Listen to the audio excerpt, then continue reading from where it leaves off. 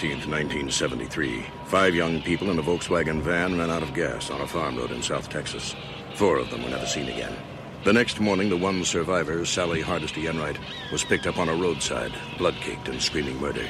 Sally said she had broken out of a window in hell. The girl babbled a mad tale. A cannibal family in an isolated farmhouse, chainsawed fingers and bones. Her brother, her friends, hacked up for barbecue. Chairs made of human skeletons. Then she sank into catatonia. Texas lawmen mounted a month-long manhunt, but could not locate the macabre farmhouse. They could find no killers and no victims, no facts, no crime. Officially, on the records, the Texas Chainsaw Massacre never happened. But during the last 13 years, over and over again, reports of bizarre, grisly chainsaw mass murders have persisted all across the state of Texas. The Texas Chainsaw Massacre has not stopped. It haunts Texas. It seems to have no end.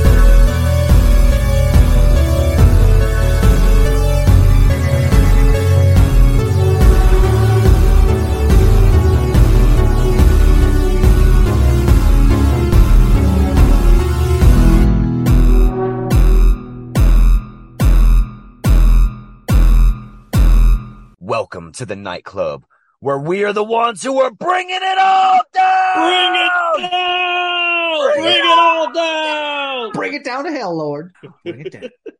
I'm the fucking guy that travels through tunnels full of lights that are just so many lights. I'm T-Boo, amazed by the amount of lights in the fucking caverns and what's the name of that place? Texas Battleland? Yes. Yeah. Yeah, I'm Travis Maxwell here tonight with Rick the Prick. Bright lights, big titties. I want to see him. Oh, fucking A. And of course, rounding out Grindhouse Zombie, a.k.a. Lefty, a.k.a. Bring it all down, Lord. Bring it all down to hell. Yeah. He just wants it to be brought down, cuz. He does. I feel like the Lord of the goddamn harvest over here. We're harvesting something. That, you know, we've done several sequels on the nightclub. We've done Evil Dead 2. We've done Phantasm 2. True. Tonight we're doing another sequel. It's not often that we circle back to a franchise and actually get to dive into another one. Tonight we're going to be talking about Texas Chainsaw Massacre 2. This is a bastard of it's not the bastard film of the franchise, but I think it's, along with Part 4, one of the most out there sequels compared to the original, if you're going to compare it to the original movie. Well, I think it's the sequel that made it had enough comedy and enough character that it made it super approachable to like a normal audience versus a horror audience. And I think it's a big piece of what kept the franchise going. If this franchise didn't have this movie, if it was something different, it was something super serious and something like just blood caked and whatever else, I don't think it would have kept going. I said it before. This movie is so goddamn fun. It is. It does have a lot of caked blood, though. I mean, I ain't gonna lie. There's a lot more blood in this movie than even the first one. No, I think you're right. But at the same time, it was like, I think it kept the seriousness of the first one, and especially there's some later moments where it gets like super serious and ties right back to the first one. But this movie has some fun with itself. There's kind of really no denying it. It starts out with a couple of fucking douchebag, either high school graduate guys or first year college guys that are driving through the roads of Texas, shooting at signs and doing and just kind of having a good time and doing having whatever fucking else. I mean, redneck as fuck. Yeah, I mean, for sure. Exactly. But I think that's what keeps it Texas Chainsaw Massacre. If you would have went anywhere else, because I mean, the way they framed this movie, it was a rolling story, right? So the food truck thing could have been anywhere. If they would have put it anywhere but like Texas, I mean, okay, Texas Chainsaw Massacre, yeah, I get it. But they sort of moved away from the whole we have to have this house out like in the fields of Texas and whatever else. No, they And upped the now we're- ante. Yeah. Yeah. They fucking brought him to that goddamn abandoned amusement park. This whole thing is going to tie into. I think we're going to have a pretty interesting discussion tonight because Grindhouse came up with something pretty special for. I brought up doing sequels because we've done a few sequels, but we've never actually had a certain type of discussion. Okay, so we have talked often about sequels. So hey, is it possible that the sequel was a little bit better than the first one? And I know in a lot of realms that's kind of blasphemy, right? Like, well, how could it be better, right? Friday the 13th, 2009. Yeah, chapter 1. Oh. Anyway, but so we talked about this, and we talked about like trying to like how do we talk about it? Like, how do we talk about it in a way that's going to make people be like, yeah, I sort of get what you're talking about. So what we kind of paraphrased it as, and we've mentioned this, I think, in previous podcasts, but we've never really kind of embraced it. But we've called it going number 2. And so I thought this was a good place to finally like take going number 2 and like put it out into the metaverse and just be like, you know what? Because I think this movie is good enough where I think it could at least be in the discussion about, is it better than the first one? Now we can go back and forth. Is it not? Whatever else. But I think this is our place where we start our discussion about going number 2. I like that. I like that a lot. So Yeah. tonight, strap yourselves in. We're shoving a couple of. We're not doing 2 reviews. We're doing a review of a sequel, but we're going to shove a couple of movies up your ass and force you all to go to number 2 as well. We'd like to know what everyone else thinks out there about the Texas Chainsaw Massacre OG from '74 versus its, completely off the wall horror comedy sequel from '86. Email us at thenightclub@gmail.com. Go ahead and comment on. You'll see relevant posts to this because this is all happening during Halloween Havoc. Yeah. We're on Instagram, Slasher app, Facebook. I'm on Twitter as well, posting some tweets. It's all the same shit. You can follow us on any of these, and you'll get all the same content. So you don't have to add us on each one if you don't use each one. There you go. No matter where you go, you'll get the goods. Before we get into this midnight ritual, we need some. How do we do it? Rick the Prick riffs. Rick's pricking riffs. I don't know. Rick's pricking riffs. I don't even remember. That we don't remember. Oh, this works for both of us, doesn't it? Music is my life. Yeah, for every night that I sit down here burning my coat hanger and scratching my scalp, because to be perfectly honest, I've done that a couple of times. Yikes! For the most part, I'm down here and I'm listening to music. So I think that we should give our loyal listeners a little bit of our salt and pepper on their dry ass chicken that they're cooking tonight, and tell them what we love, and tell them what we're listening to, and tell us, hey, where did it hit you? Whether it's you're driving home or you're doing whatever else, or you're mowing your fucking lawn, just tell us what your fucking music flavor is. You know what? And for tonight, I think we're all pretty well prepared to give you a little bit of what has hit us lately. That'd be kind of fun if people would post like some. Oh, and especially because it's Halloween right now, people go ahead and link us to if there's any of y'all out there that even fucking do this. You got some spooky playlists that you want to share? Fucking do that shit, because I heard this song today this isn't even part of the Rip and Riffs. I heard a song today by the band Ghost called Mary on a Chain. It's not Mary on a Cross. Mary on a Cross. Yeah. Yes. Dude, that song, fucking dope. Man, my God. Yep. Oh, before we dive too deep into the mosh pit, we want to dedicate this Rip and Riffs to a certain listener out there who took the time out of their day to let us know how they were enjoying the show. Mr. Ian Wilhelm Cronenberg, thank you, sir.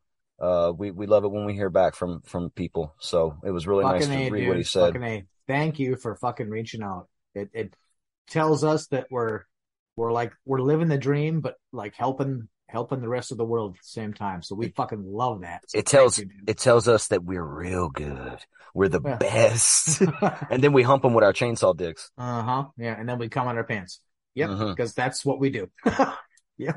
I'm going to kick us off tonight. I've got Black Braid 1 by the band Black Braid. This is some indigenous, like Native American black metal from the Adirondack Mountains. That's in upstate New York. I don't know the origin of these motherfuckers really. It's two people, Skagasawa or Skagasowa.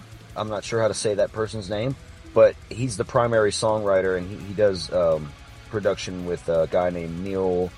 I forget Neil's last name, but Neil's the drummer and the producer and all that shit. He does all. He's probably the guy. Neil. Well, he probably does all the technical stuff, but homeboy, the Skagasowa is like the writer, you know. This is a new record. Both the records that I'm going to be putting out there tonight are new because I went down the Bandcamp rabbit hole again.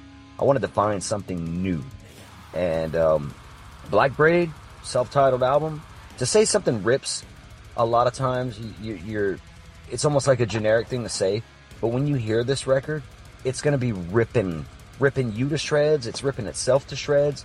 It's got these really cool interludes of like acoustic music, sort of mountain wilderness atmosphere going on, but the rest of the time it's just fucking straight up awesome black metal. I don't really know what else, like how else to describe it. It's just really well composed black metal that'll get you fucking pumped. I love the songs. The River Flows Through Time. No, it's The River Flows Through Me. This is the badass fucking song title. Barefoot Ghost Dance on Blood-Soaked Soil. That shit. Nice. That, yeah. Nice. And again, song. They have these little interludes here and there where they just kind of break away and do something slightly folky or experimental. But then the song ends with the epic final track, Crying Open the Jaws of Eternity. Like, it's one of those, we're going to save the last song or the longest song for the last song on the record and really just like nail, you know, hit it on home, fucking home run. I don't know if I've ever heard indigenous black metal before, and I'm not sure that this would be the best version of blending maybe sort of a more tribal sound, or I don't know. I wouldn't really know how to describe what they're trying to do, but it's they do it well. I don't know if this is the best version of what that would be though. I would give this record an 8 out of 10 for pure enjoyment. It's nothing wrong with some solid ass black metal and a little bit of mountain acoustic guitar playing.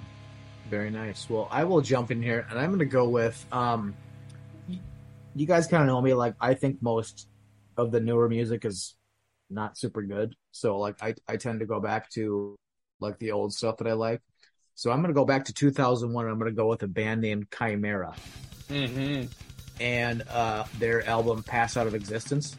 When it comes to full-on broken neck, headbanging thrash metal, they hit me in the sweet spot. It's back to that like tickle the balls and kind of probe the prostate thing a little bit.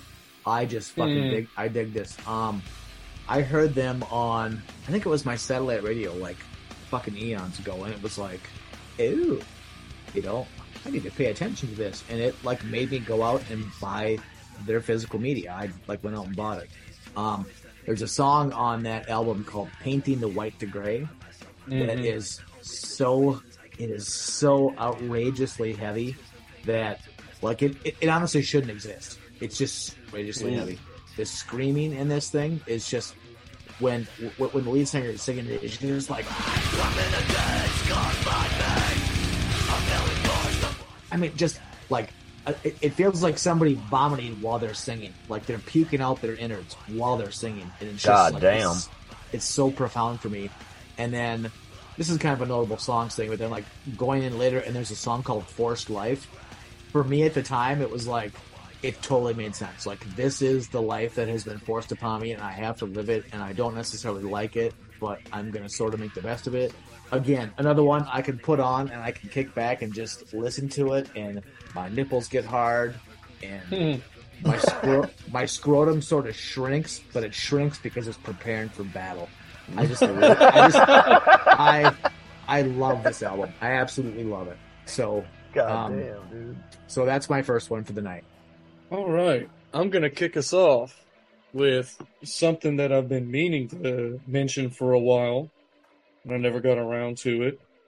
So, 2014, Death Mask by Lord Mantis. Rad album. And right off the top, if I had to rate this, I'd probably give it like an 8, purely from an enjoyment perspective, because this is my favorite album by Lord Mantis. It's pretty short. It's only 7 songs. Lord Mantis has kind of this, like, sludgy, industrial, post-metal thing going. The vocals are nasty and mean. It's oppressively heavy. It's normally pretty slow. It has this tension that it builds as it goes, especially on songs like Body Choke. It's a nasty, gnarly, gruesome album. If you're a fan of those genres, you want to hear something super nihilistic, something that makes you, when you put this on, you make this face. That's the face of the angry cat, by the way. The angry cat from the memes. Oh, that's the cat? face. Yeah, the grumpy cat. Yeah, when you put on this album, that's the face you make. Just so you know. So, Body Choke, Possession Prayer, You Will Gag for the Fix, 3 Crosses. It's hard to pick a standout track because tracks stand out, which is why I rate this one so high. But sometimes it's more intense than what I want from a listen, so that's why I only kind of rate it like an 8. Most of the time it's good, sometimes it's not for my mental state. It makes you have the grumpy face and the screaming innards from that was Grindhouse's quote, but you said the same thing. This is like a gruesome record. I feel like you've mentioned Lord Mantis to me in the past, but I don't think I've ever checked them out. I've showed you the video for Body Choke, and you said that it reminded you of that horror movie Unrequited. Oh no, that's a band, Unrequited. Unrequited is a band, yeah, but was it that movie called that? It's like black and white, and it's just real gnarly and weird and violent, and the dude like saws himself in half with a fucking razor blade and pulls himself apart with a rope system on a tree and all that. Wait. We're talking about oh my God, you're talking about that experimental early fucking 90s movie. You were saying the imagery in that music video reminded you of that. Dude, oh man, wow. Okay, but that's that movie based on what I've seen. Like that's just the sonic equivalent of all that kind of bullshit. Just super heavy, nihilistic, mean, pissed off, fucking oppressively heavy. I wish I remembered Death the name. Mask by Lord Mantis. I wish I remembered the name of that movie now, man. That's gonna fuck with me for the rest of this thing. It might be Unrequited, but it might not be. All right. Let's see. I got another record for y'all. This is also, again, The Story of a Girl. Cried a river and drowned the whole world. Why she looks so sad in a photograph. All right. Moon full I of absolutely love her when she smiles. Moon full of foul magics by Autognosis. This is a 2022 album. Whoa. It's Canadian progressive blackened death thrash with a soupçon of spacey barred power metal. They are to like, when I say progressive metal, like the first band that came to mind when hearing this album was Coheed and Cambria, in how they go all over the place with their music. Right. This band is doing the same thing, but like with black and death metal, elements of thrash thrown in there. The opening song, Exile, is like, again, like a barred power, not power metal like they're fucking going full on, bringing the heat on the song. It's more old school barred but powerful vocals. I wouldn't know what to really call that. Like that traditional heavy metal style, right? Like no, more like Viking metal-ish almost with the chanting and the, you know. They're a hard band to peg down, man. And again, I'm not the best with all these terms, so I might not be describing it properly. But the first 2 tracks are Exile and the title track, Moon of Foul Magics. You just listen to those 2 tracks, and you'll have a really good idea of what the entire album is going to bring you. Because peaked. It does get heavy as fuck. And again, blackened death thrash. Like that's the three main elements. Fuck yeah, dude. Of solid core. Oh, nice. Grindhouse is wielding the goddamn Freddy glove over there, giving me the fucking nightmare finger. That is amazing, dude. Hell yeah, dude. Yeah, jack off that knife finger, dude. That's yeah. Don't jack off with the knife glove. That sounds like a bad time. No, go ahead, do it, Grindhouse.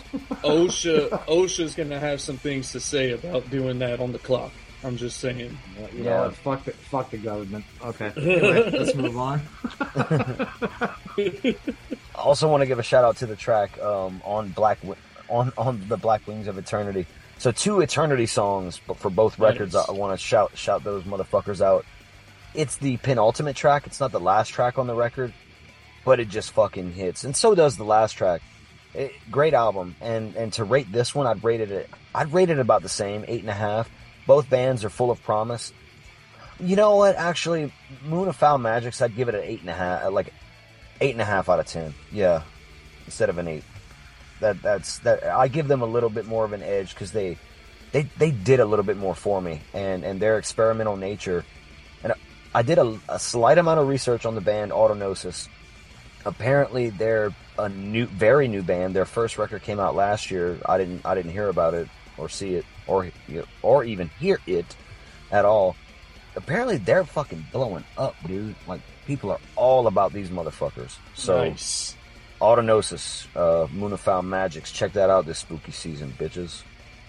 Well, fuck yeah. Keep fucking metal going. That's like the thing that we could do. Sometime in the future here, I know a couple of metal bands. So at some time in the future here, we will have at least one of them on the podcast because I may have talked to him about it. And he may have said yes. Hell yeah. Against his wishes, but he said yes. Well, he said yes because he's my son. So he didn't have any fucking choice. He has no choice. Yeah, he has no choice. But he is a lead singer of a couple of different heavy metal bands, so he's going to grace us with his presence at some point. Nice. So my second album, this one I kind of went back and forth on between a couple of different albums from the same band, but then I landed on Ashes of the Wake from Lamb of God. Ooh. 2004. This will probably be the one and only time, so get ready for it, that I'm going to give something a 10. Because I fucking love this album. What the fuck? Well, it had to happen eventually. Okay, so just try to keep it in your pants, Travis. Dude, I think I feel the fucking earth shaking. Yeah, it's night, but the sun suddenly came out. I mean, what the fuck is happening right now? And there's a volcano erupting somewhere. This is the ending. This is like the ending of Cabin in the Woods. Oh yeah, the elder gods are rising from their fucking ancient slumber. They're like, Brit gave a 10. So for this album, I mean, like, I was trying to like narrow down the notable tracks, and the reality is the notable tracks are the whole entire fucking album. Whether you go Blood of the Scribe, or you go Omerta, if you go Laid to Rest, the fucking whole album is spectacular. It is spectacular, and it will give you everything that as a metal lover. But at the same time, it also wants to marry you, birth your children, and grow old with you on a rocking chair, on a porch in North Carolina. It does everything that you want. This album from 2004 now, so 18 plus years ago, is perfect. It's nice. Perfect. I agree with that sentiment 100%. And yeah, I have it on my replay list. I listen to it probably once a week. Gets into my rotation, and it doesn't matter what kind of mood I'm in, I can get into it. Like, shit's gone south, I can get into it. If shit is perfect, I can get into it. If shit is mediocre, I can get into it. There's something on that album for every fucking moment of your life. That album is super nostalgic for me. The first 3 albums, really. You know what? Fuck it. Burn the Priest, too. Yeah. Because as the palace is burned. Yeah. As the palace is burned. Yep. Fucking New American Gospel. And before they became Lamb of God, Burn the Priest. Like, dude, like those 4, dude. Oh, That the shit's song. nostalgic as fuck for me. Well, and this is why I struggle so hard because there's a song on As the Palace Was Burned called "Ruin," and that song. Ruin, Oh. Vigil, Boot Scraper, like Yeah, all there those was- fucking tracks, man. "Ruin" for me. 11th Hour. Ooh, 11th Was- Hour though.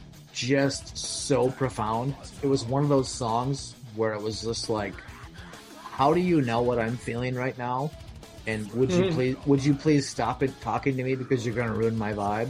But then they don't ruin the vibe. They keep it going. They just keep proliferating it. It's so perfect. But anyway, so my second one Is Ashes of the Wake, Lamb of God. Listen to it, love it. Masturbate with your Freddy glove on if you have to. Totally fine. Sick grooves for a band that like Oh. could have just like for being a groove metal band, they could have just been a Pantera clone, and they're totally fucking not because them Adler boys are something else. And Randy being Blythe, from like yeah. the hardcore punk, he was more in the hardcore punk scene, and like he came up and was like, "Yeah, I think I can just scream my head off," and he sounds like a fucking feral cat, one that's I don't know in a washing machine with a brick in it or something. He's just there's just this animosity to their sound, this intensity that I love.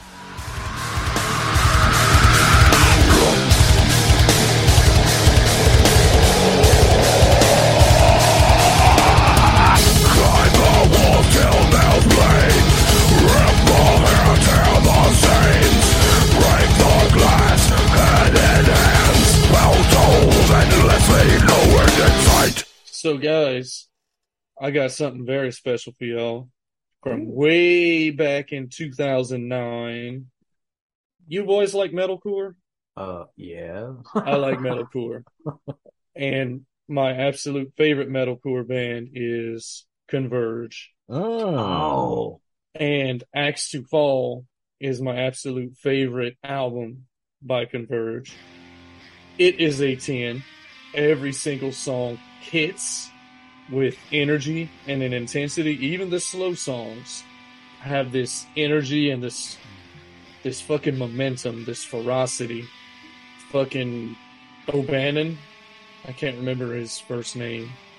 The singer from Converge is a feral monkey cat of a person. He's nasty. His voice is inhuman. He's deep.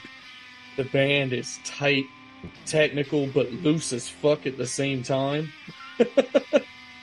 It sounds like punk, but you know, I mean, you know the thing. Come on, it's the thing. you know the thing, America. Standout tracks, fucking all of them. If I had to pick my favorite tracks, if I had to, I guess I would go with Axe to Fall, Effigy, Worms Will Feed, Rats Will Feast, which is the slowest song on the album, and it's just got that heavy intensity. Deadbeat, Cutter, Slave Driver, Cruel Bloom, Wretched World. I'm just saying damn near the whole album because every song on this album is a 10. And coming in at 42 minutes with 13 songs, this album moves like lightning. That's decently tight. It feels like it's 20 minutes. Okay? It's nasty, it's fast, it hits like a fucking truck. Go listen to it. Damn, we got 2 10s tonight, and one of them out of fucking Grindhouse. I honestly really can't believe boy. that. Fucking eight. I've said my piece. That's a 10. Axe to Fall. Ripping Let riffs, it fall on your dick. ripping riffs, ripping dicks, ripping pricks. The movie that Ricky was talking about is not Unrequited, although that is another black metal band that I like. I also like another black metal band that is the title of the movie you were referencing. The movie you were referencing is Begotten. Begotten. Yeah. That's what it is. I kept thinking Unrequited, and I knew that was a band, Yes. and I know you brought them up, and I have one of they their follow cassettes. us. They follow us, by the way, so shout out Unrequited, you Yeah. sexy black metal bitches. They've been on the fuckers. They've been on the riffs before, and so has Begotten. But you They know probably what? don't listen, but shout out anyway. We You rad motherfuckers. we've never talked about Begotten. One day we might have to do that. Just Begotten. saying. Hell yeah, dude. I would love to watch it. Anywho, Anywho, on to the Any poop. slaughterhouse. Yeah, bud. And our first ever going number 2. We're gonna dive into that stink fest. All right. Why is Mm. everything assholes and smoked meats, and that's just what Yeah. that's what we're dealing with now on the No, nightclub. it's that moment in life where you thought you had to piss, but you had to shit.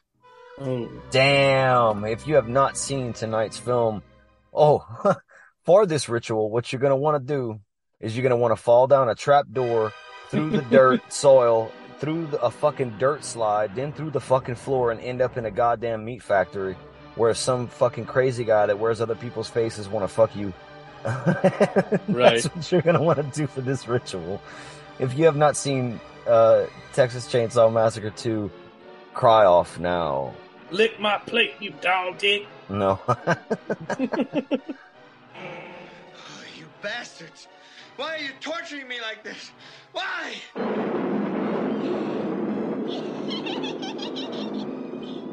Shut up.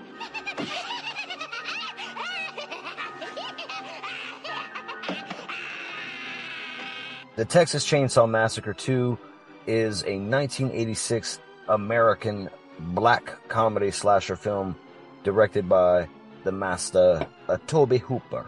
He directed this sequel to the original Texas Chainsaw. The film was written by a guy named L.M. Kit Carson. That's a hell of a name. Yeah. And this was made by or put out by Canon. So that's an It's old almost film. as good as Ian Wilhelm Kornberg, but yeah. Not quite as good, but almost. Yeah, almost as good. He's the Dennis Hopper of the nightclub listeners right now. He's bringing it all fucking down because Yeah, he's bringing it all down. this film, the plot is basically this is like a revenge movie with a little bit of spy sleuthing thrown in, but also cannibalistic backwoods chili cooking motherfuckers just thrown in as the villains. I don't know what's necessarily going on here. The plot follows a radio host. Is Lefty a fucking detective, an actual detective, and he's out of his jurisdiction looking for Well, I think he's a marshal. That's what I think he is. He's a Like marshal. I think he's a Okay. marshal. And when the movie starts and it gives you that scrolling text and it talks about the events of the first thing, but like somebody or some good people went there and they found like it's almost kind of hard to believe based on the first Texas Chainsaw Massacre that they went to the house and they found nothing. They didn't even I'm like, find the house. Yeah, and it's The like how title could you? title crawl says that they didn't Yeah. even find the Yeah. fucking house. Didn't Yeah, So even they got no find the house, no murders, They no demolished killers, it and nothing. hauled off all the Yeah. wood. They hauled off all the bodies. Yeah, dude, this And movie all the starring. cars, all the camo neck cars and everything. I like how'd you got it. hide that shit? They're amazing because I mean, okay, over the span of 13 years, yeah, they could have filled out that entire amusement park and probably made it into the fucking death dungeon that it was. But Sally got captured. Hold on, we're getting too far into it. This movie starring Dennis Hopper as fucking Lefty. That's right. That's his name. This also starring Lefty. Coraline Williams as Stretch. Mm-hmm. So that's Caroline, She hot. right? Caroline. Yeah, She... that's our radio DJ. Dim Uh, legs. Let's get to the family right here. All right, we got returning Jim The Sidow. best. Yes, The motherfucking best. as Drayton Sawyer, the cook. This is not a returning person, but we have Bill Johnson and another person named Bob Elmore that they kind of traded off playing, and Tom Morga. 3 people played Leatherface in this movie, believe it or not. Jeez. Yeah. Ken Everett as Grandpa, the returning Grandpa character from the first, because Yeah. Grandpa does it best. He's a single swing. Yeah. Grandpa Just likes to go fast. That's fast. the way he always does it. Yeah. And I would say, obviously, the show stealer is motherfucking Bill Goddamn Mosley as Chop Top, Yeah. rounding out our main cast of characters. I say main cast, This movie was originally going to be called Beyond the Valley of the Texas Chainsaw Massacre What? when Tobe Hooper was writing it, but he wrote too much shit that the production company was like, or whoever the fuck was funding it is like, there's no way we're going to be able to make this movie. Let's rewrite some of this shit. Let's scale some things back. So they ended up filming what would be, at least a good half of the movie at the Matterhorn amusement park in Prairie Dale, Texas. That's where all of the death dungeon I mentioned before, that's where all of that shit takes place. At fucking Gunnar Hansen, your OG Leatherface, he was approached to reprise his role, and they wanted to offer him scale, which for anyone who don't know in the film industry, that's just like your flatline pay for being an actor on a set. Yep. And then they were going to give him 10% extra that would go towards his agent. They found out he didn't have an agent, so they were like, "Oh, scale, no 10%." God damn. Yeah, no respect to the fucking man that donned the To the fucking icon, man. That's fucked. He donned those fucking skin masks first, but I guess fuck Gunnar Hansen, so he walked on this thing. Bill Moseley, in order to get the part, or it was either in order to get it or No, I think he discovered him that way. right. He fucking made a short film, a parody called The Texas Chainsaw Manicure, where he played the role of the hitchhiker. And Toby Hooper saw this and was like, "God damn, dude, Bill Moseley is the fucking shit." Like in order to have those awesome plate effects, like, or the plate prosthetics, Right. they were like, "Hey, you could really help us cut down on makeup time if you just straight up shaved your whole head." And Bill Moseley was like, Of course. "Yeah, well, fuck yeah, I'm gonna do it." Well, how's he gonna have that Sonny Bono wig if he doesn't have a shaved head? Yeah, I mean, yeah, boy. Oh, My best Sonny Bono wig. I wanted to mention too, there's a few deleted scenes that I'm kind of really pissed off are not in this movie.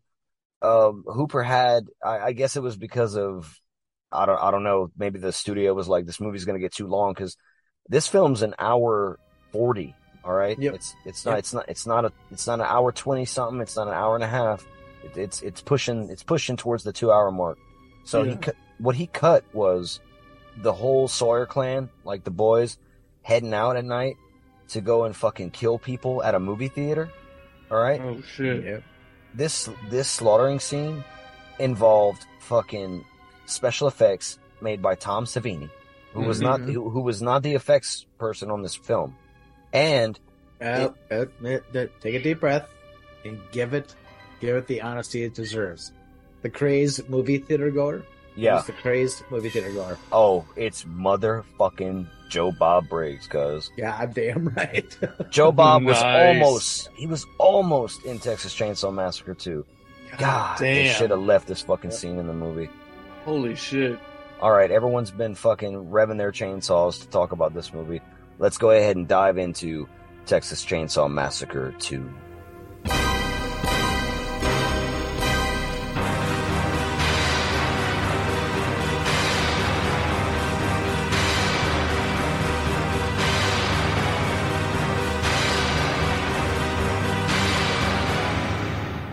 13 years after the events of the original Texas Chainsaw Massacre, none of the Sawyer family have been captured. The police, like we were saying, found no evidence at all of what Sally Hardesty was claiming. Like, there's no bloody farmhouse. There's none of her dead fucking friends. Franklin's fucking gone. Everything's gone. That is insane. How the fuck did they move all that shit out of there? She got away. You would think that the truck driver that's driving her away would immediately take her somewhere close by where authorities could be contacted and brought back to that location.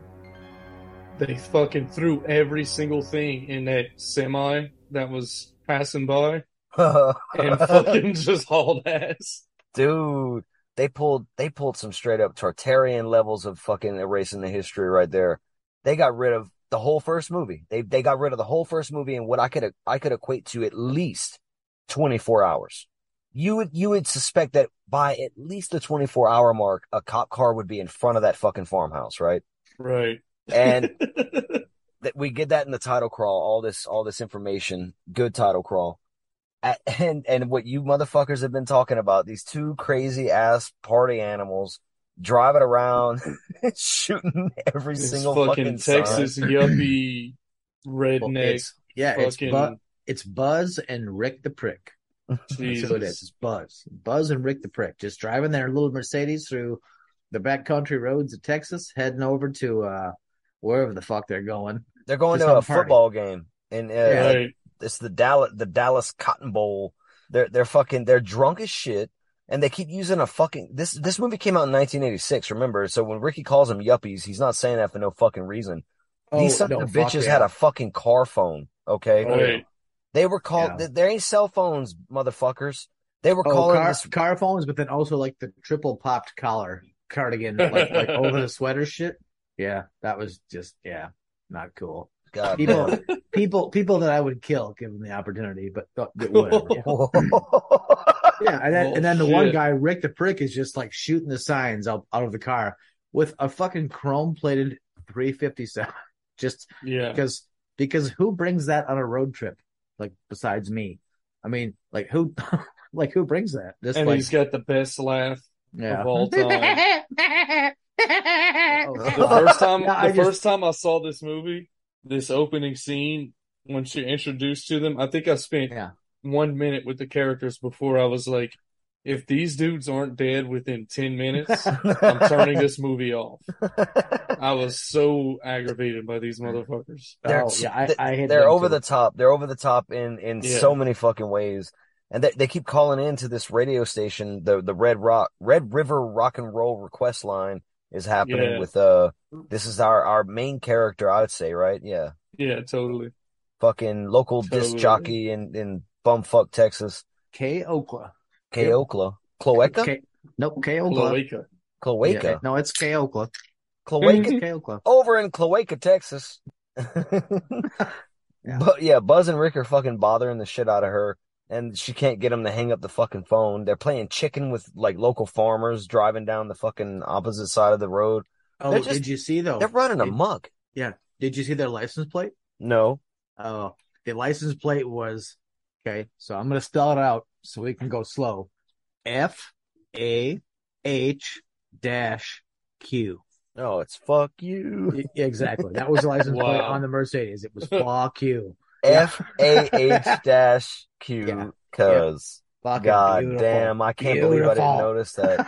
Oh, it was just awesome. Yeah. I forgot to ask everybody. I wanted to ask this. When's the first time you ever saw this movie? We didn't do that. We normally will ask that. 1986. That's when I first saw it.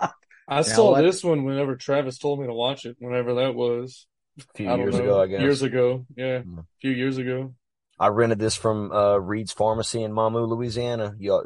Frequent listeners have heard me mention that place many times. They would give you deals on VHS rentals on the weekends, especially. 50 cents a movie? Get the fuck out of here, dude. I'd walk out of there with 6 of those bitches. My weekend was fucking banging because I was a repeat watcher hardcore. Same for me. The 10 movies for $10. This was in the pile. So I want to point out that basically all the characters in this movie, I also grew up around in Mamou. So they're not just Texas people. They're definitely Louisiana people too. I'm gonna tell a funny little story here. I went out the other night and there were some people fighting in Mamou in the streets, and I happened to be on the phone or on a Zoom call with Grindhouse and Trev from Fixie's Playground, and I'm showing them what's going down. I'm like, look at this. There's people fighting in the streets, ripping their shirts off, yelling obscenities into the night. The cops show up and pretty much block me in by the way that they parked, like next to my car. And I show them that there's a cop car next to me with a guy sitting in the back seat already. He's going to the drunk tank. And Grindhouse just says, you hear about places like Mamou, but you never actually think they exist till you fucking see it. I was like, why don't you leave? And you're like, because I can't. It was like, why? And you were like, this is why. Like, I'm blocked in by cop cars. Like, yeah, I just don't. Not something I've ever had happen to me in my life, but it was like interesting to know that it actually does happen out in the real world. Like, I like the fact that as soon as the cops got there, one of them was like, "Oh, that's my ride. That's my Uber. He's taking me to the drunk tank. See you guys later. I'll fight you later." That's when you know you're living your best life, when the cops show up and you call it your Uber. Right. That's when you're living your best fucking life. I love it. The self-destruction. Pretty much. From one redneck town to another. These motherfuckers are calling in and they won't hang up, so Stretch is forced to stay on the line. While they're driving around being assholes, this pickup truck pulls up next to them. And nice truck. Oh, that's so funny. I literally have assholes. Oh yeah. Yeah, in my notes, assholes. Yep. They are, man. Just They're assholes. Assholes. Oh yeah, just fucking douchebag. Just squealing like little fucking bitches while they shoot their little fucking gun. People that you can't wait to see die. A little bit of trivia about this, and I don't think it's mentioned in the film. I really don't think it's mentioned in the film, but Leatherface emerges from the truck, but he's got it's a haunting image, really. And this awesome song is fucking playing while this is going on. Very Halloween feeling in this scene in particular. The music, the fact that Leatherface, who not only wears a mask like he's got a costume on, is also wearing an entire goddamn person on his body. Nubbins. Yes. And it's fucking Nubbins, baby. Yeah. The rebranding of the hitchhiker. Yeah. That's right, man. So do they call that corpse Nubbins in the film? Because this is not the first time you see that corpse. It gets danced with later. Right. Yeah, they call him Nubbins throughout the movie. Okay, all right. Not in the first movie. They call him he's just becomes Nubbins in the second movie. Yes. The OG hitchhiker is fucking here, and the opening kill, wow. Brutal. Yeah. Brutal to a point that is shocking compared to what the first movie does. The first movie, the original Texas Chainsaw Massacre, haunts you with a lot of fucked up, gritty imagery. It's the way it's shot. It's the way that the movie plays out. But right here, this movie's not fucking around. You see, who's driving? Is it Rick the Prick? No, it's the other guy, Buzz. Buzz is driving, and Buzz gets a buzz cut from hell. Oh yeah, he gets a haircut. That's my notes here. Dude, he gets his head chopped in half, like sawed in half while he's like, nerves, just freaking the fuck out in the driver's seat. And you keep in mind, both of these vehicles are fucking hauling ass down the fucking highway. Well, and one of them is going backwards too. The truck truck's backwards. Yep, the truck is fucking backing up. Yeah, I can only imagine it's Chop Top driving the truck, right? Well, it has to be. It's gotta be. Because Yeah. Leatherface is in the back. He's doing his dance of death and doing whatever else, and it's like, Yeah, and and he Drake, gets his- Drayton gets is like the shot. grindhouse of the group. He's out there fucking doing the business and shit. He's getting that money. He's Yeah, chasing that almighty dollar. You gotta go fast to catch it. Yeah, bro. Yeah, Mosley does a good grindhouse impression at that point. you're fired. Just That's You're one of both- my favorite moments. You're though. both fired. You're both Oh, fired. no. Just, well, Why did he get fired? Because he's agreeing, so he's fired Oh. too.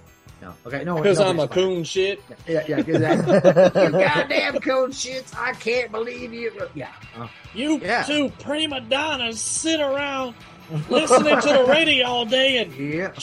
chopping your house to pieces. But what we're forgetting, is though, a fucking what we're beast. forgetting though is that they have called. So they called earlier to the radio station and they fucked with Stretch. That's where we first meet Stretch, and Stretch is like, "What?" Just for the record. But then, so they called back to Stretch, and she's on the phone line again. And apparently they didn't figure out how to hang up on these guys the first time. Like I thought they would have had a process by now. Right. So she's listening to this whole thing, and the whole like car crash and whatever else is on tape, and it's like, and they do this like hard pop fast forward. There's this crash scene, and then this is where we meet Lefty finally, or Lieutenant Enright. We call him Lieutenant Enright. He's Lefty, and he's looking at all the parts of the car and doing whatever else. And he's looking at the door of the Mercedes, and there's like obvious like chainsaw marks through it, Right. And he's talking with a guy from, I'm guessing it's like the state patrol or something like that. Like he's like, they raised so much hell, the one guy sawed his own head off. And Right. It's like, it's like Going 90 miles an hour. yeah, There's no way exactly. these kids are partying this fucking hard, man. Yeah, Right. yeah, exactly. It's like, hey, Lefty, just a bunch of kids out raising hell, and he's like, yeah, hell is exactly what they found. Fucking Lefty is tied to this whole story in a way that's this is our tie-in. Besides having the family from the original movie, they are meant to be, especially because the cook is there. You get this is the uncle of Sally and Franklin from the OG. So he's got some fucking Franklin, the best character in any movie ever of all time. Yep. Yeah. Raspberry King, cuz. If I had any more fun, I'd be able to handle it. I don't remember how he says it, but it's the best. He's fucking so Sally? mopey and shitty. Sally? Sally, Yeah, Sally. I want to hold the flashlight. Yeah. making her push his ass around. That Well, motherfucker, and that's he's so still awesome. holding that shit. That's so awesome because that later in the movie he still has his flashlight. Yeah. We're jumping ahead. It's a great moment. Like we do Oh, sometimes, but yeah, it was yeah. awesome, yeah. Like just going down that road though, like there was some, we'll call them one-liners or whatever else when they're going down that highway and the truck's backing up, and he's like, "Come on, back up, you pig fucker!" You know, and it's just like there's just that how you view people that are like don't have money and like live on a farm, like they're just a pig fucker. Like, Correct. I mean, yeah. you know, it's Not only is it implied, it's true. I mean, it's classic. Well, I mean, yeah, I mean, what happens in Mamu stays in Mamu. That's totally fine. Prime but it's meat. like as a prime meat, yeah. But then like he's talking to that one guy then, and he's like Brazos, you know, Brazos, and then the one guy's like, just remember the Alamo cowboy, and then the guy's like he's just like such an asshole. And then they hop forward later, and then you see Stretch coming to the hotel, and she's trying to because the guy promised to put the story out in the papers and things like that, and it was like the story was like crazy cowboy dreams of chainsaws or whatever. So she shows up there, and it was really weird. It was like watching when she first meets Lefty. Lefty looked like a goddamn zombie. Like he had the cheeks that like he hadn't slept in days and he'd been drinking too much and whatever else. He's been looking for his fucking niece and nephew for 13 years straight. I mean, goddamn, that's why I asked at the beginning of this if he was a detective, because holy shit, he's dedicated. Well, that was my point. I think he was a ranger, you know, but I think he was a ranger with like a different purpose than other being a ranger. Like, a ranger? He had this like a ranger, yeah. Marshall Ranger Lefty. Marshall Ranger, the detective. Yeah. So, but like he had this like personal vendetta thing. Like, he was gonna like solve this. So Stretch comes into his hotel room and she's like, "I had this evidence, do whatever else." And he's like, "You know what? Don't you get in my way?" Yeah. You know, just like I gotta strange character choice. I have to add, like for him to turn her away and then immediately be like, "No, I want your help." It's Dennis. Go find her. It could be a poorly written script, and Dennis Hopper also just the way he's doing things. Because goddamn. But then he kicks her out, and he's like he has this moment of like trying to like recenter or rebalance himself, and he's like, "I ain't got no fear, Lord. I ain't got no fear." And then we hop forward back to Stretch and LG are like after she can't fucking, you know, I guess produce anything from trying to investigate. Well, yeah, and it's weird that it's in the same hotel. Like it's in the same hotel. Like she's like confronting Lefty about this evidence, but at the same time, there's this big chili cook-off thing. It's cost effectiveness, Grindhouse. Yeah. You should appreciate this. I gotta say, the leisure suit. If I could cut you right now, I would cut you. The leisure suit chainsaw me through the asshole that he's wearing. Yes. Lefty. Oh, fucking A, yeah. So this guy really reminds me of my grandpa. I just want to throw this out there. He gives me no. Jim Sideow. Yeah, he really reminds me of my grandpa on my dad's side, man. He my grandpa wanted nothing but to cook and drink beer and sit in his recliner and watch the news and just complain out loud about everything. That's all my grandpa wanted to do ever. And so he gives me those fucking Drayton Sawyer vibes. Or goddamn small business taxes. Property taxes, and the small businessman always gets it in the ass. Dude, like that's my grandpa 100%, dude. It's amazing. And it's even down to like the way he dressed and shit, like it's the best. It's funny he says, get it in the ass because of what we're already referencing in this fucking movie. Right. So you're jumping super ahead. So they go into the chili cook-off. So LG is sitting there at the table, and it's like she's coming back from Lefty's room, having been sort of rebuffed. She sits down at the table, and like LG is sitting there building like a Lincoln log French fry house, right? Which is like the weirdest. And she screams out, "Yeah, what a hard ass!" And he's like, "Well, I'm not a hard ass." He's like, "Maybe a semi-hard ass, but I got a soft heart, you know." And they're like, "I built you a fry house, darling." And then they get up to the chili cook-off, and it's like Drayton Sawyer, is the winner of the Hey, that lady even said he was kind of cute too. I was like, oh my no. God. And he's won multiple times. He's won multiple Yeah, times. bro. He's a rock star, it's bro. his second year in a row, and he's kind of cute. And it's like, I find myself thinking, it's like, what the fuck is going on in Texas that guy's kind of cute? I've got an eye for prime meat. Yeah. It's like, yeah. So how do you do it? How do you win? Whatever else it is, like, it's the meat. Okay, everybody, hush up. Listen up, y'all. The Texas OU Chili Cook-Off champion is from Norman, Oklahoma. No. Waco, Texas. Tulsa? Nope. Austin? He's Dallas's favorite caterer. And I think he's kind of cute. The last Roundup Rolling Grill chef, Drayton Sawyer!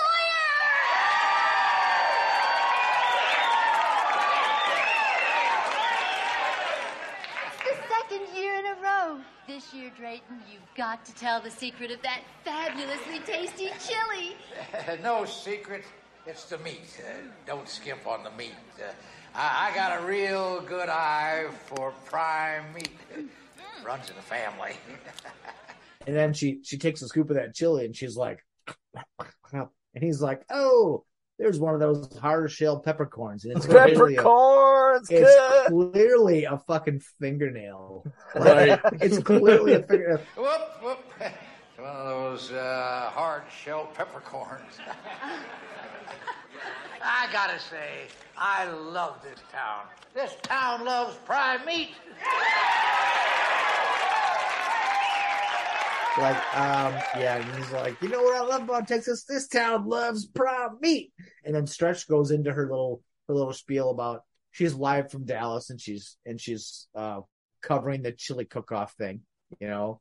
And I don't know, it was one of those things where it felt like a person being in their place and just like trying to earn their way, just do their thing. And it was like, because I know that all too well. It was like, just trying to do my thing. She's fucking Bruce from Bruce Almighty covering cookie stories when he really wants the juicy.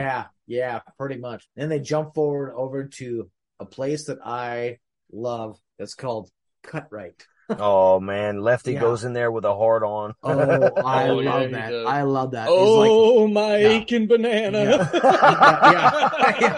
And he's like, one of the best lines. Well, and the funny part is the guy who's on the phone is talking to some woman. Oh, and their conversation is something else. And trying to convince her that her husband's not out flandering on her. And he's like, well, he probably went out of town, or he did this and did that. Like, it's like, you know what? I don't know what to tell you. You know, it gets to the end, and he's like, then you have Lefty, who's just like in there, just going, like he's got sauce, and he's just waving around, and it's like this crazy person just comes in my store and fights with the air and shit. Like, and it's like he's got to make sure that those chainsaws fucking are like weight appropriate, man. When you're going into a chainsaw fight. Which we're coming to it. Well, of course, you got to have a chainsaw fight because why not? But it's like take those things outside and hit them suckers a time or two, you know. And then he's like, and then Lefty starts going fucking bananas, and that's when it's like aching bananas. Aching bananas. Oh my, aching banana, and Lefty just fucking loses it. He's just like, I mean, he is like, I've chainsawed a time or two. I don't think I've ever done what like that. No, he don't know how to use a chainsaw, bro. He has no idea, bro. Like, Jesus.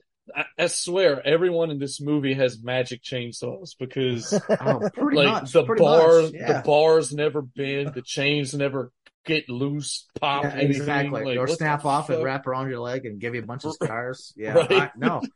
Yeah. But then they pop forward and it's like, Stretch comes to the radio station and Lefty's sitting there on the sets and she's just like, hey, you came to Burt Burnett. She's like, no shit. Yeah. She's just like all happy. And it's like, you drug this guy here on the basis of having audio tape of people being murdered. And it's like, you're excited about it? Like, I don't. Then they had that little like, it's a big call break, me man. Stretch. Call me Stretch. You know, call me Lefty. And it's like, and then you pop a little bit forward and you have that food truck. And I don't know why, but I love this scene of the food truck hauling down the road and you have Drayton Sawyer and he's just like singing to himself, and it's like, the Sawyers are number one. Yeah. And he's just like so fucking happy. And it's he like, gets mad when they call his car phone too. yeah, it's Ooh, like, he's I pissed. told you never to call me here, you sons of bitches, you coon asses, and just all this. And it's like,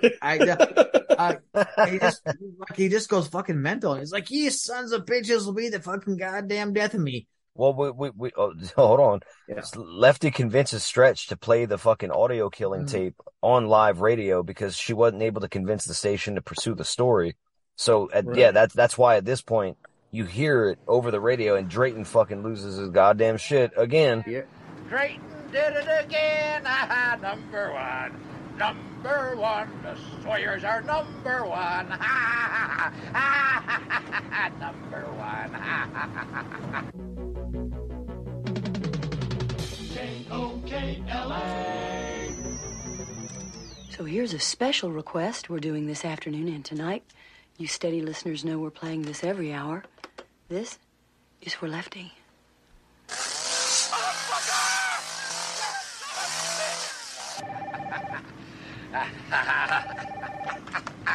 Last round of Rolling Grill. We're still number one. I told you, boys, and I told you. Don't call on this phone. Now, damn it, get off. What's on the radio? Now, don't bullshit me. I can't. I won't. All right, what station? This ain't no joke, boy. Tune into this.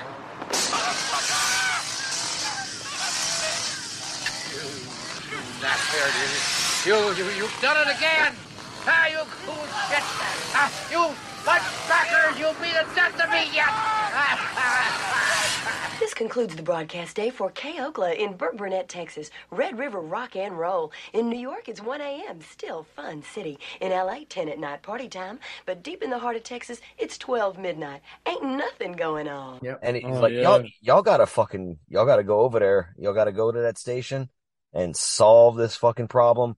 The fucking soldiers have been dispatched. Drayton, by General Drayton.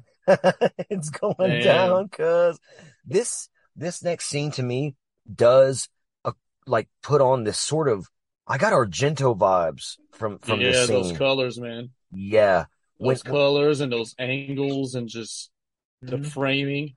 Yeah, bro. This entire scene where Stretch meets Chop Top. Right. We're introduced to Chop Top in the film itself.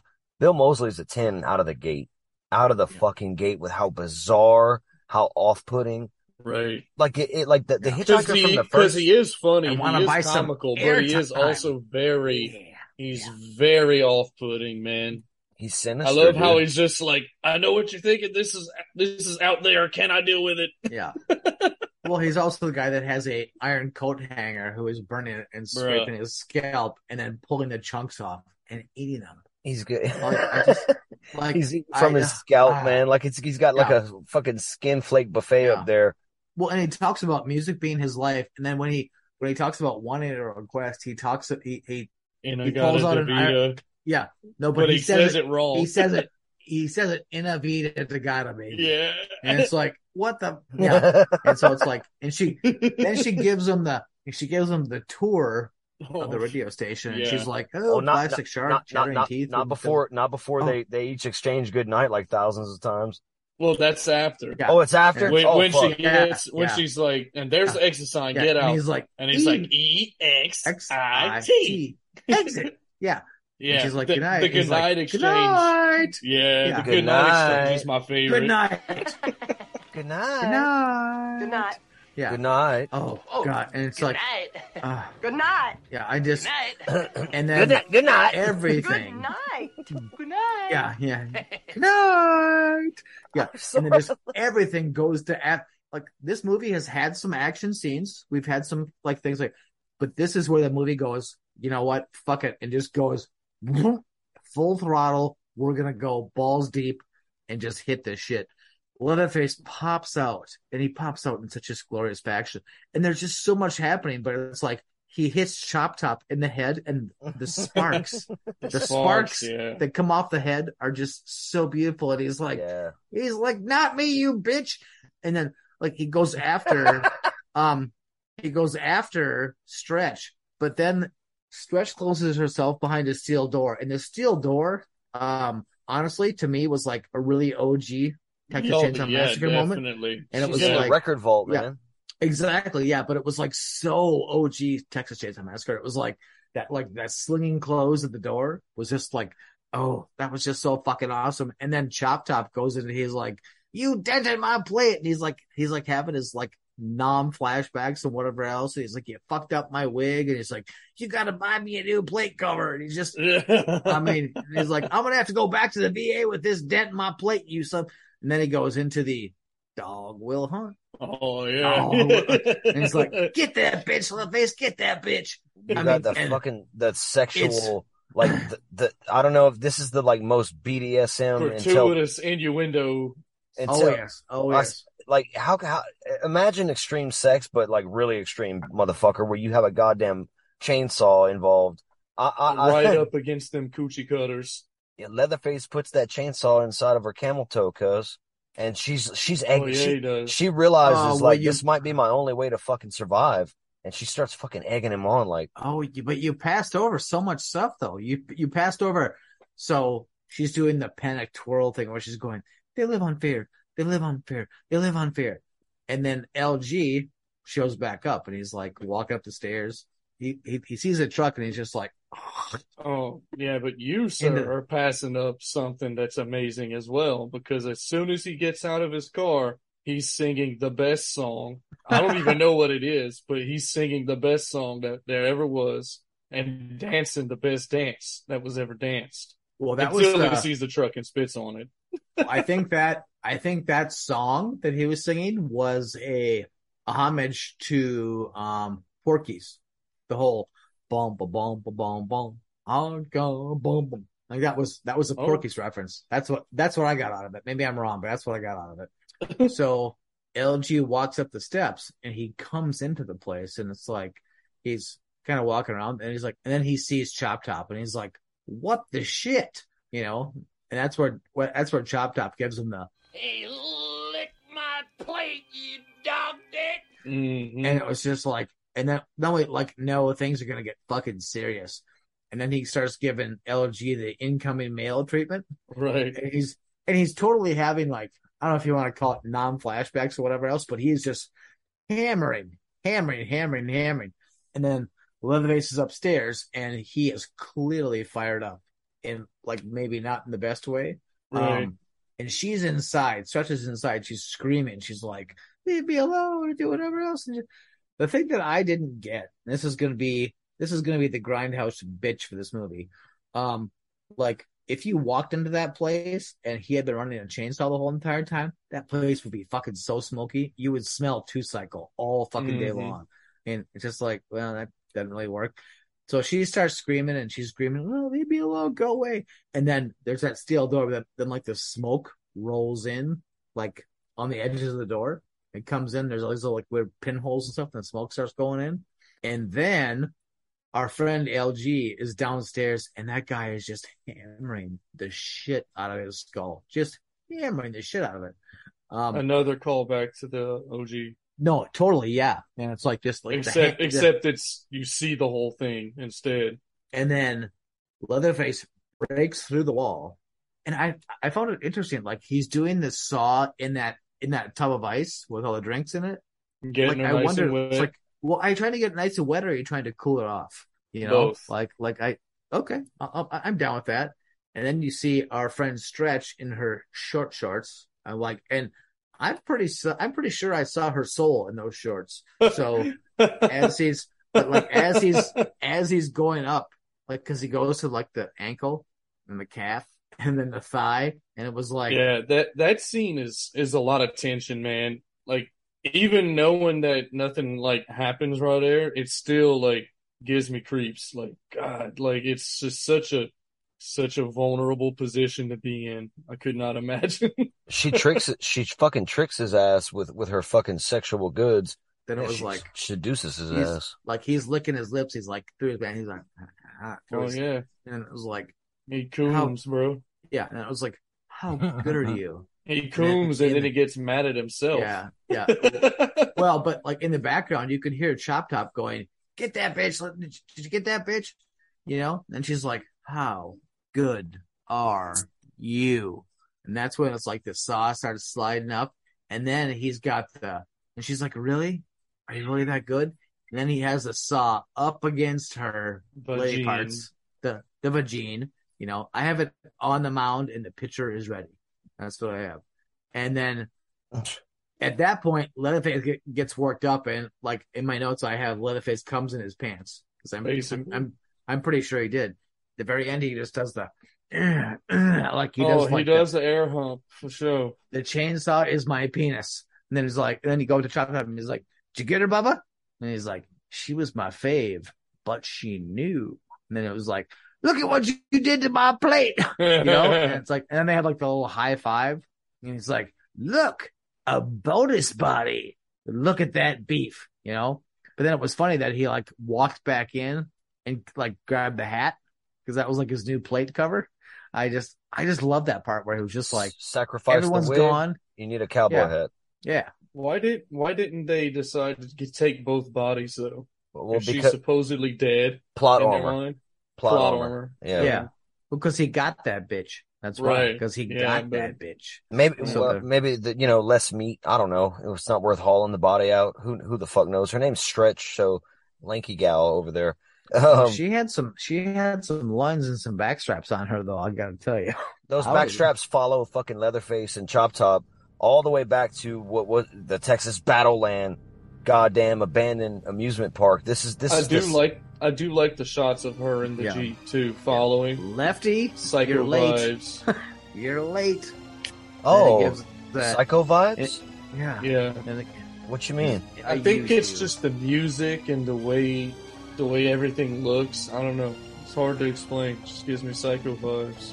Just all the shots of her following, and you have that theme playing. Oh, it's the the music adds to that. Okay, yeah.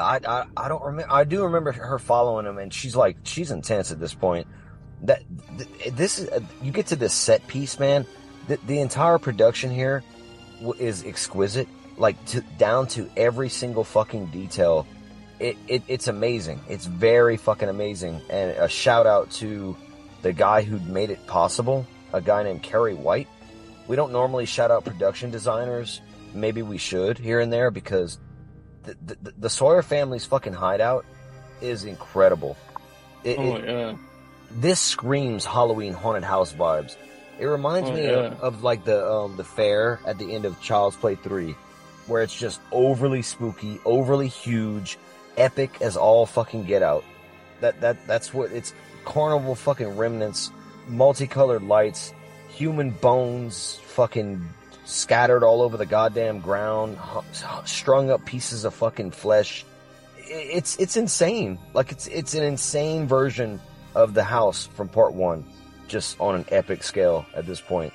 Well, that's what makes it so awesome, though. It is the house in the first one, but it's amped up on a huge scale, And as Stretch is following these people, and like they can't get away, and then she's out in the middle of that.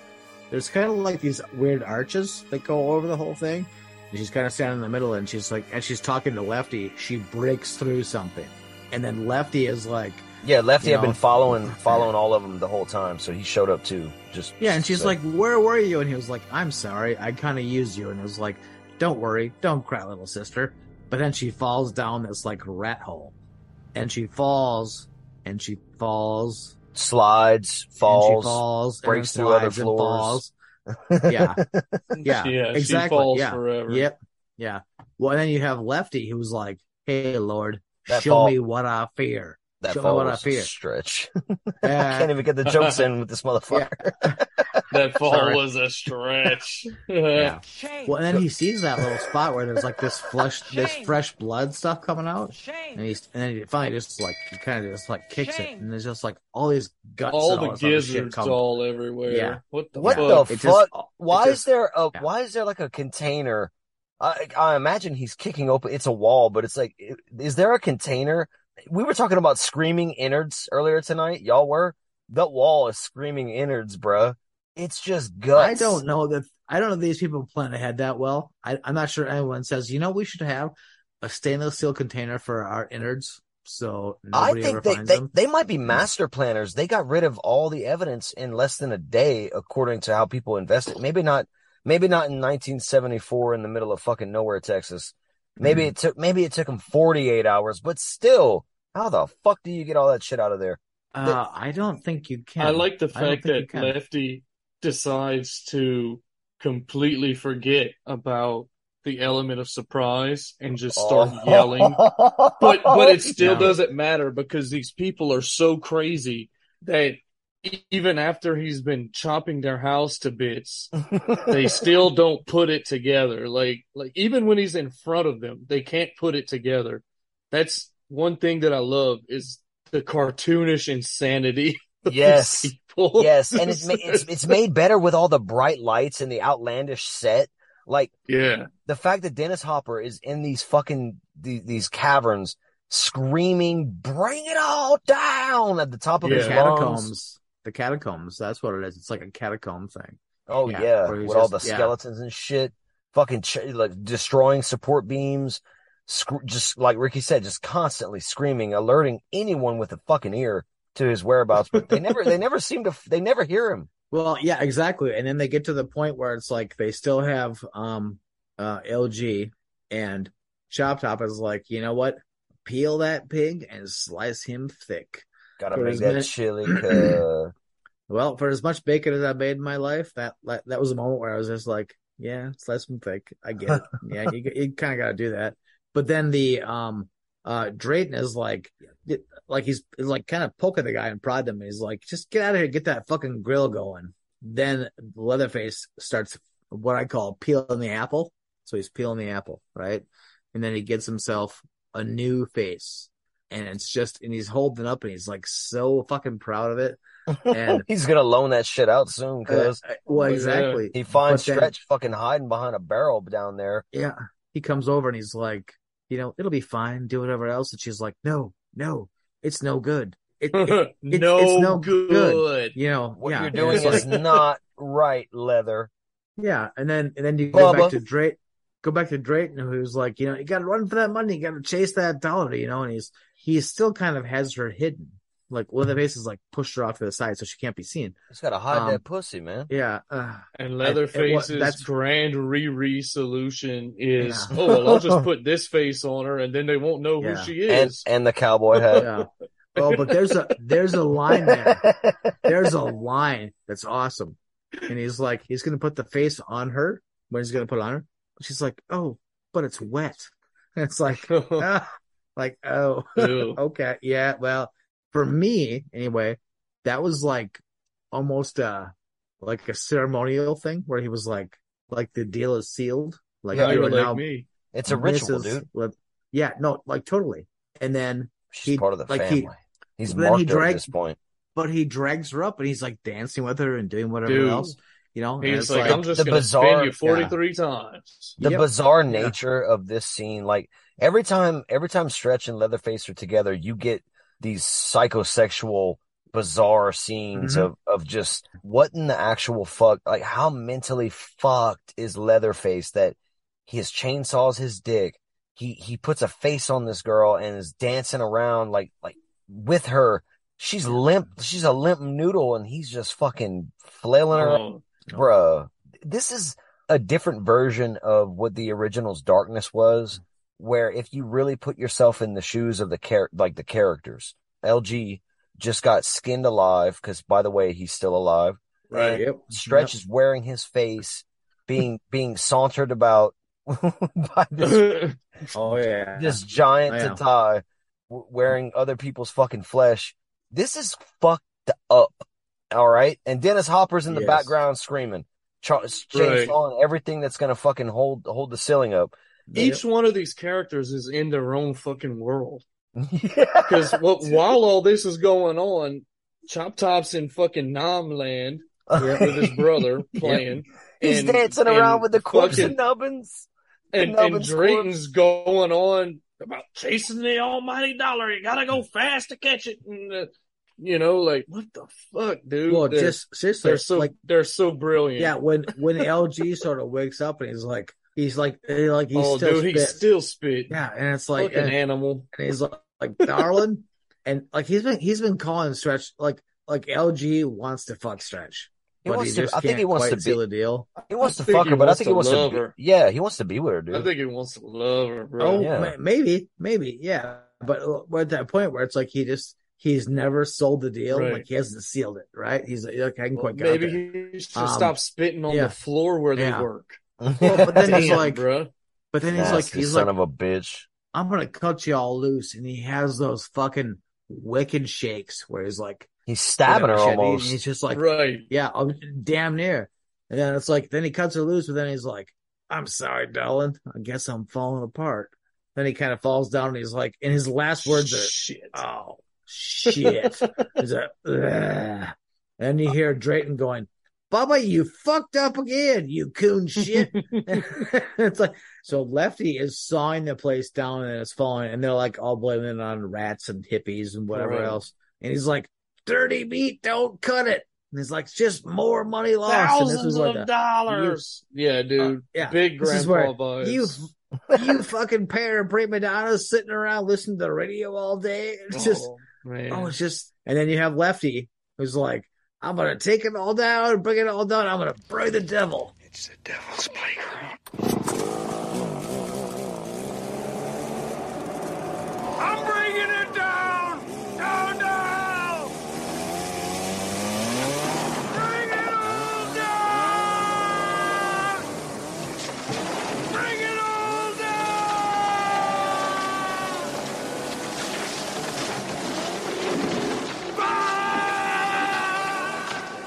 And then we jump ahead a little bit. And people start looking for shit, and then we find Lefty, who finds Franklin, and that, for me, like being a horror fan, that was like what the absolute F moment.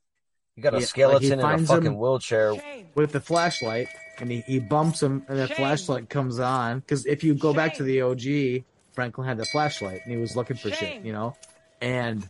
Like, for me, it's like thinking about this clan and the things that they do. It's like, why would you bring Franklin with you? Like, if you're we go back to trying to escape quickly and cover your tracks, but they brought Franklin with. Well, yeah, you got to take the evidence. They took the evidence. But that's also the point where Lefty knew he was right. Like for whatever Lefty's been chasing, he knew he was right. Yeah. And these people are just fully justified now. Oh, exactly. And he's like, don't count on, brother. I'm here now. But then Lefty goes full on, I'm going to take you to hell. He just commences to do the same thing he's been doing anyway. Yep. Yeah. The character development in this movie is bar none. Something. Yeah. They capture Stretch and it's revealed, Leatherface is basically a fucking betrayer. He has betrayed them all. SECX. Yes. Motherfucker can't even spell sex, bro. Sex is good, but the saw is family. I like how at one point he's like, sex is, nobody knows. Yeah. Oh, that's what he says. That's what he says. It's a swindle. It's a swindle. Yeah. It's just all a swindle. Welcome to Mamu, motherfuckers. Bubba's got a girlfriend. Bubba's got a girlfriend.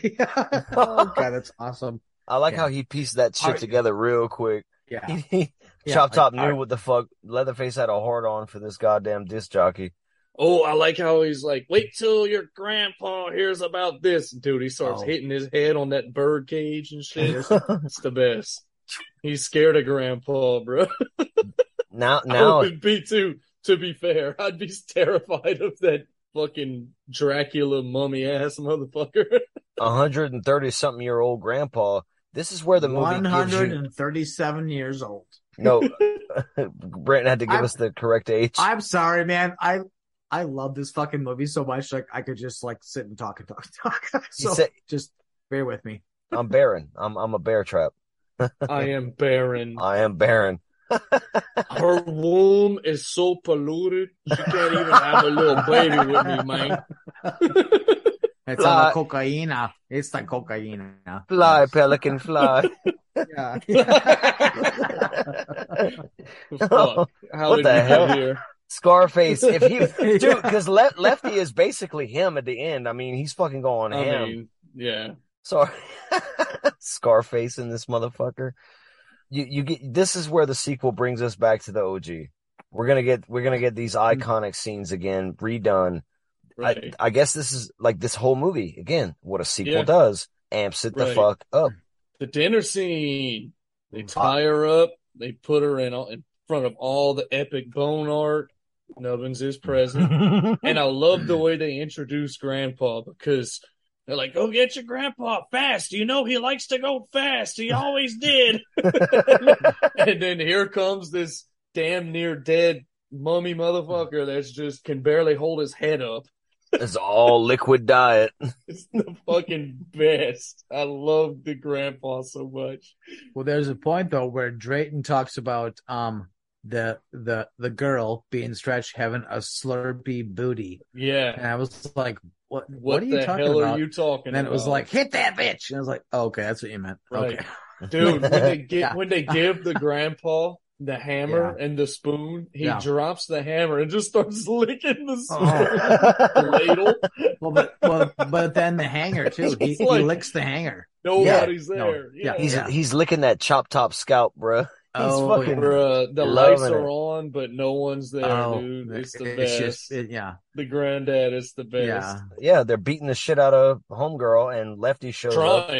Trying to. It takes a while, which makes it even scarier. Well, Drayton picks up the hammer at like right before Lefty shows up and fucking actually whacks the shit out of her. Yeah. Right. That part was kind of fucked up. Like that part looked kind of bad. Well, I mean, the build-up is terrifying too because it's like, man, it's not a game to them, but it might as well be. Yeah. You know, like they're just like all these people are in their own fucking world. But then Lefty comes in and he's singing Bringing in the Sheaves. Yeah. And then he comes out and he's like, boys, boys, boys, you've been doing some bad shit. And then Drayton is like, walking into a man's home. Yeah.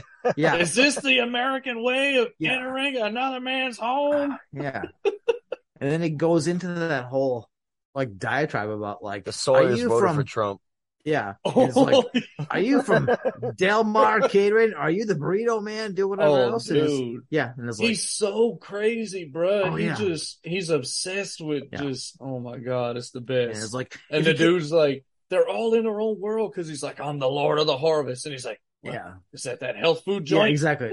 Some new health food bunch. And he's like, how much do you want? I want to say, I think how much money? By the end of the movie, how Chop Top basically steals the show up until the end. Then I think Jim Sideow, every scene he's in, he steals the scene. Then he steals the whole fucking end of this movie with his insanity. He's the catalyst. Dude, oh yeah. You get the chainsaw fight on the table. Yeah. Well, first, Lefty burns his beans real good. Because the small businessman always gets it in the ass. Yeah. So we see that come to fruition. Well, but he's talking about his hemorrhoids. Yeah. And I love it when he's like, took care of my it when he's like, come here, Nubbins. Yeah. Where's that old fuck you, Charlie? Yeah. Yeah. Then you see Grandpa, and Grandpa's like trying to get to his feet, do whatever else. Trying to get the fuck out of there. Then Leatherface gets the chainsaw for the guts, and he's like, but he's still kind of dancing around, and he's like, but then Drayton pulls out the just in case baby, you know, and he's like fucking hooking and crooking, and he's like, kerblooey, right in the balls, you know. And the grandpa, to his credit, does make an attack. Mm-hmm. He does make an attack, but he rolls a 1, and he hits Leatherface in the head with the fucking hammer. That was beautiful. That almost slow, like. Oh man, he finally gets that hammer up and throws it. He throws it once and he hits Leatherface in the face. That was just beautiful. Yeah. So basically, at this point, because of what Drayton's doing, fucking under the floorboards or under the table, wherever the fuck his chainsawed ass is, under the table, yeah. He ends up blowing up not only himself, but also Leatherface, also Grandpa, and Lefty. And Chop Top and the corpse of Nubbins. They all get blown the fuck up. Well, Chop Top's already chasing he's chasing Stretch. stretch. Yep. Oh, that's right. That's right. The actual ending of So the movie. we get a really cool chase scene. Mm-hmm. Chase scenes I'm kind of critical of, but this one's really effective. They really use the environment perfectly. It builds tension. It's not just, oh, well, let's pad the fucking runtime now. It's actually an effective chase scene. And I've got to say that fucking lamp to the dome where she shocks the shit out of him. Oh yeah, with the lamp is rad. Yeah, Yeah, I have man. shocking. Am I? Yeah.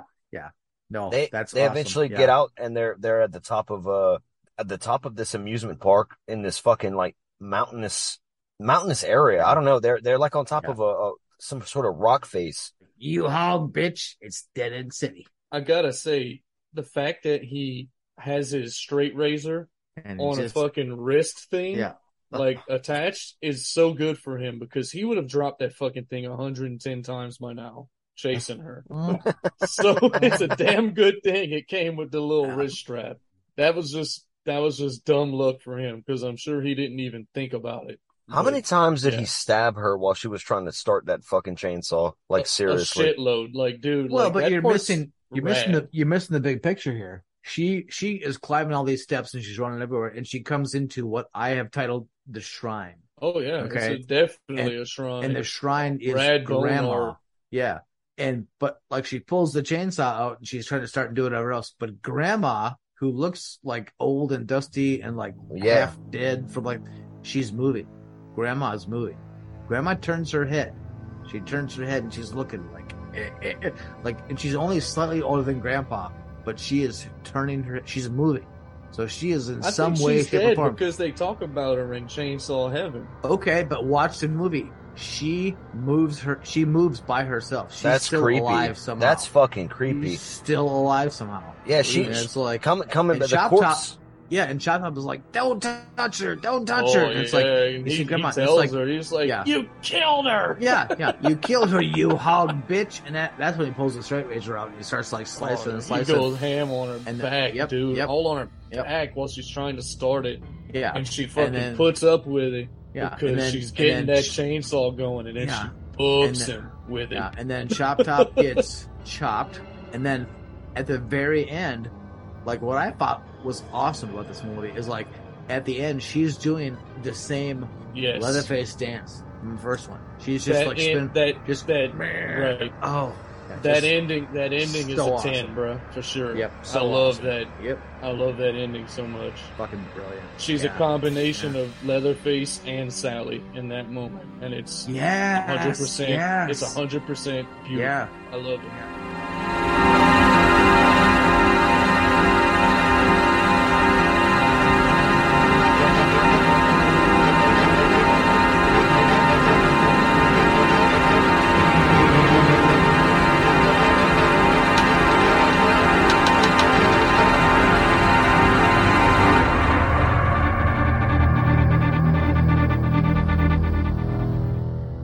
Yeah, this movie honestly is definitely in the running for going number 2.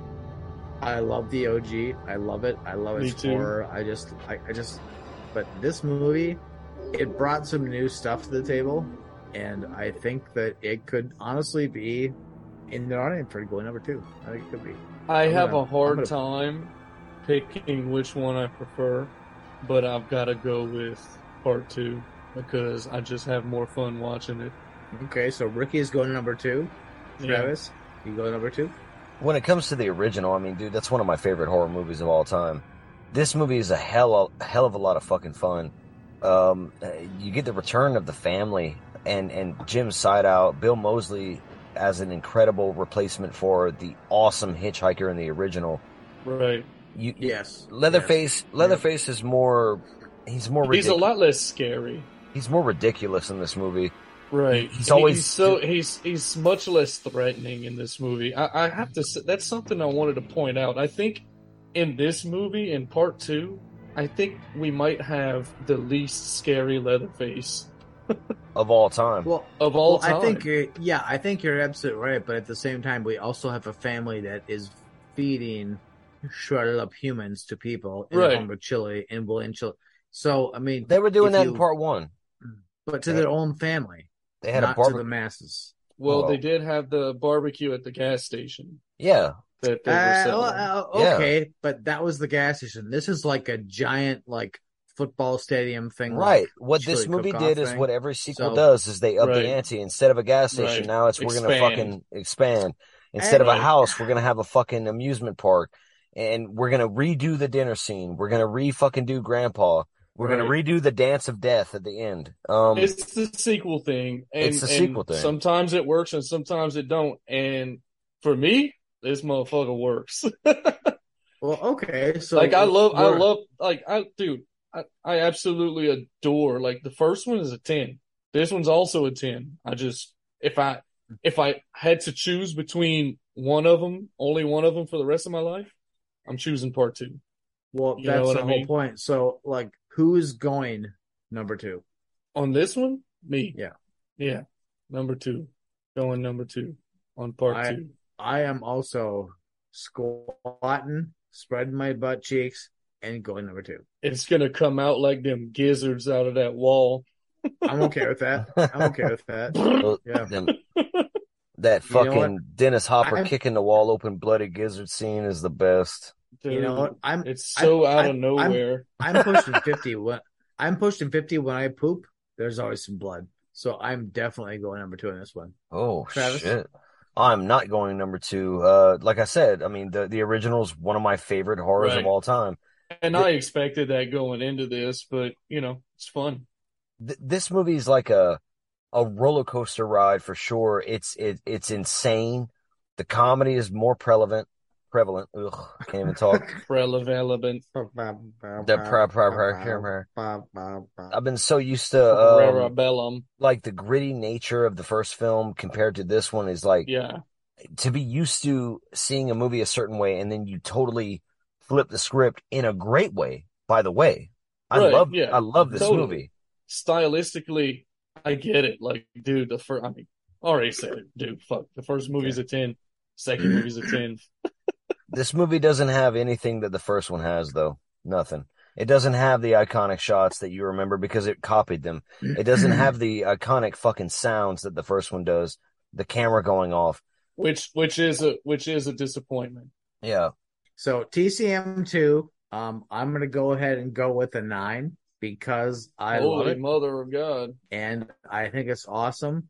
And if I were to have to go number 2, I'm gonna do it. I'm gonna shit. Yeah. Number 2 on them. Yep. For me, this movie's a 10 for all the reasons that I've been. The endless quotability, the style, all that, everything about it for me is a 10. Other than the stuff that I pointed out that is silly, but I don't care. I don't care about its flaws because it's still a 10, and I love it. So there you go. Yeah, both movies are 10s, but I'm not going number 2. There it is. Gotcha. Well, okay, so we have 2 of 3 of us going number 2.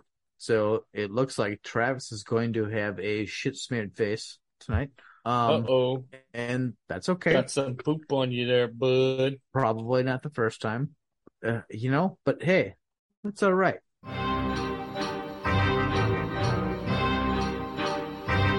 This was The Nightclub, covering Texas Chainsaw Part 2 for Halloween Havoc, motherfuckers.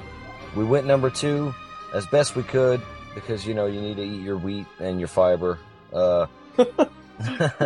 Eat your wheat and your fiber to get that number 2. That's right.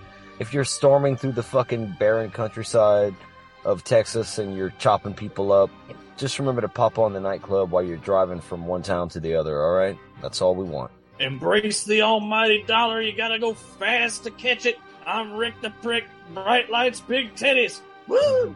Lick my prick, dog will dog dick. I feel like the Lord of the Harvest, but I don't know. I couldn't help myself from bringing everything fucking down. This has been fucking fun. I want to go number 2 next time. We're gonna go number 3 at the end of the year, bitches. Yeah, that's a little tease for the motherfuckers that keep listening year after year. Stay spooky 3. and what? What? Go number 3? You get to number 3. You got to fucking jack off on a silver sphere, cuz that's what you got to do. Glazed donut. All right. Yeah, bro. Glazed donut. Got it. All Stay spooky and keep bringing it down. Bring it all down, Lord! Bring it all down! Bury the devil and Franklin, bring it down! She was my fave, but she knew.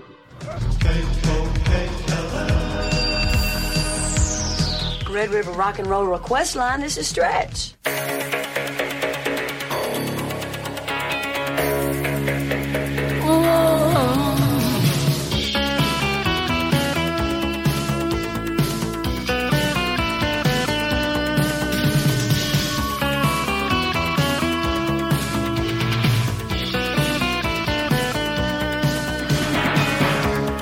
Baby, won't you come along? I need somebody when the night is long.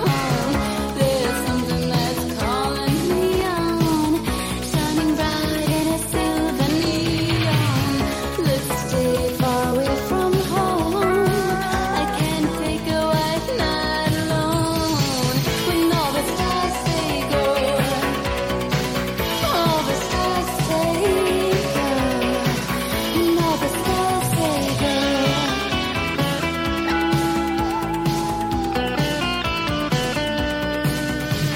We can go high, we can go underground. The shooting deep of metallic sound. We're below, it's the city above. We're in high-speed tunnel of love. We'll shake with the rush of air. Get inside and we're almost there. And all the stars say go. All the stars say go. And all the stars say go. And all the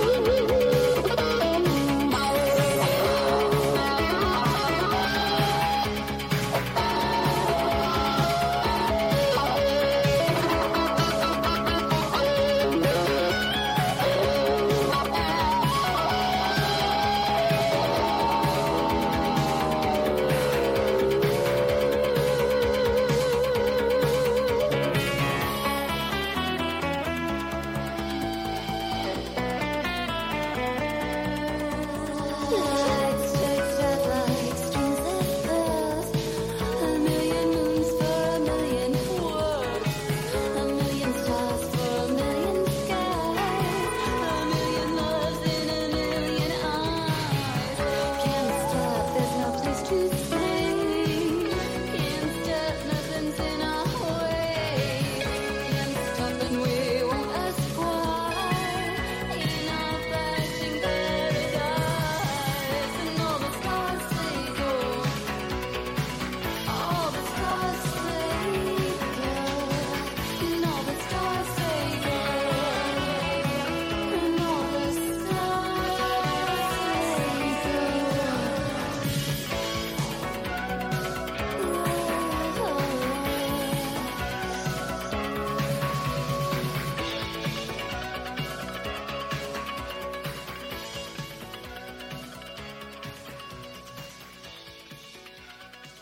There it is. There's the cat's asshole. But we can't get away from it.